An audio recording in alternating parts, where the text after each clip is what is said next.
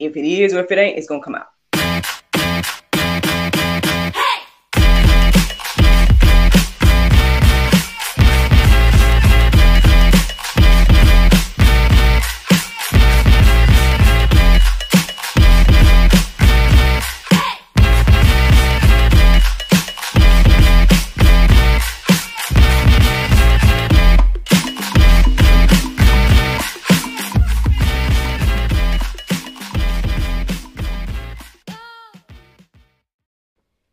Good morning, juicers.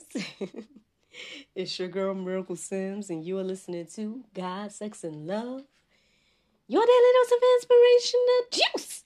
It is April the 13th, 2022, and today the topic is Remnant Chosen by Grace. Hope that you all had a great day yesterday. Mine was just fine. I actually made yesterday a day of rest / do nothing day. Yeah, I was supposed to record a episode of GSL yesterday, but I just ended up rescheduling it for today. So that means I'm doing 2 episodes today, but that's fine, man. Sometimes you just got to make an executive decision, you know what I'm saying, to just kind of get a little rest or whatnot. And so that's what happened yesterday for me. But yeah, man. But now I'm bright-eyed, but still here to give you guys the juice this morning. I did my prayer meditation today, and the word chosen stood out to me this morning. And as I started looking up verses centered around that, I started to see the word remnant a lot. And then as I was doing that, I noticed this phrase, chosen by grace, and came into my view. I was seeing that a few times. And eventually the phrase remnant chosen by grace stood out to me. The verses that I came across, led me to this topic on today. And so, yeah, here we go. Here we are chit-chatting about remnant chosen by grace. When I look up the definition of remnant, it says a small quantity of something. So, yeah, a small quantity of something. I don't know. What do y'all think when y'all hear the word remnant? Like, I know biblically you think about, I guess, the small group of people that are chosen by God or kept to the side by God, and everything like that. I mean, I guess that's what I kind of think about when I hear the word remnant. And I guess the other question is, like, do you feel like you're a part of the remnant? I hope and pray that I am. I feel like I am. But I mean, I guess there's something to think about, whether we are actually a part of it or not. But let's see what these verses got to say.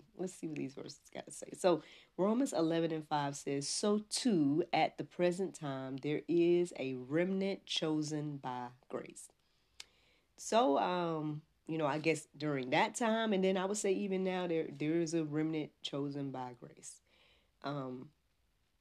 Obviously, that's one of the inspirations for the title today and everything, that verse. But, yeah. Stood out to me this morning, figured I would share it. The next verse I felt led to share was Romans 11:4. It says, but what is God's reply to him? I have kept for myself 7,000 men who have not bowed the knee to Baal. So, yeah, if I'm not mistaken now, he was talking to Elijah, you know what I'm saying? This is one of my guys, you know what I'm saying? One of my favorite biblical figures.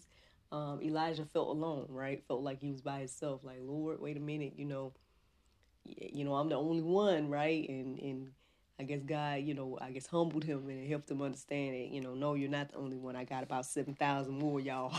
The rams in the bushes or whatever the case is. But yeah, I mean, I guess that's good to remind ourselves that, we're not alone. Because I think it's easy to feel like we are alone in this Christ walk, right? I believe that's one of the important things about fellowship, and all of that. That's why we're supposed to be doing that. To see and fellowship amongst others, believers and whatnot. So you'll know that you're not alone. But even if you find yourself in that, hopefully this verse gives you comfort to know that, hey, there's more out here. Keep on fighting the good fight of faith and everything like that. Another verse to share this morning, Isaiah 1:9. If the Lord of hosts had not left us a few survivors, we should have been like Sodom and become like Gomorrah. Yeah. Yeah. I mean, I guess there you go. If God didn't keep a remnant, that's what we would look like. Um, you know, and again, if we think about that title today, like remnant chosen by grace, again, it's part of God's plan, what he set in place and everything like that. And so I know there's plenty of verses, and then some of them might be in the Go Deeper section as well. I think I'm going to share at least probably one of them.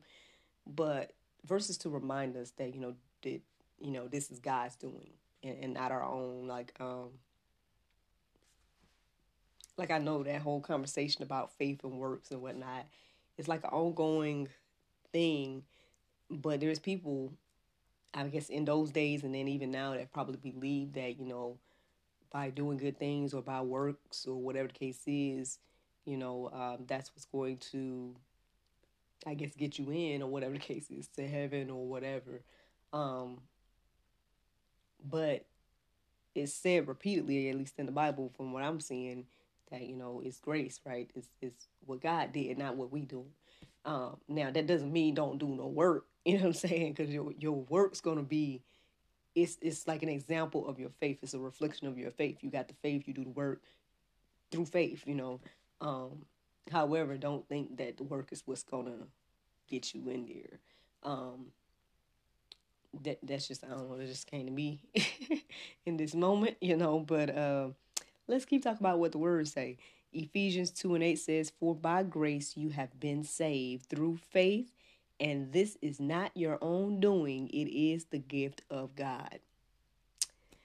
That's exactly what I just said there, again, it's just one of those verses that reiterate that. There's plenty of others that say the same thing.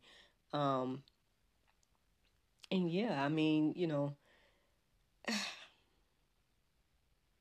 at the end of the day, God is in control and he has his remnant. He's chosen. You hear this phrase, few are chosen, or many are called, but few are chosen, or something like that. And, I hope that we all are part of this remnant, chosen by God to proclaim his name, his glory, and everything like that throughout the earth. Hey, like I said, more verses to peruse and let marinate on your heart, souls, and minds this morning. I guess as you prepare to be the remnant, or, as you walk in your remnancy. I just made up words just there, but yeah, man. That's the juice. That's the juice this morning. I hope that encourages you and inspires you to go deeper. If you're not familiar with this idea of being a part of the remnant chosen by grace and everything like that, if that's something new to you, then I hope that you guys check out the Go Deeper section, check out the verses in there.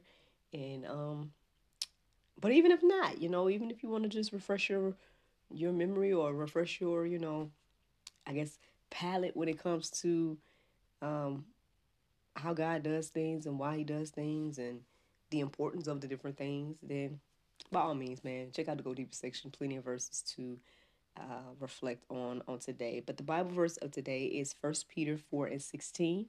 It says, "Yet if any man suffer as a Christian, let him not be ashamed, but let him glorify God on this behalf."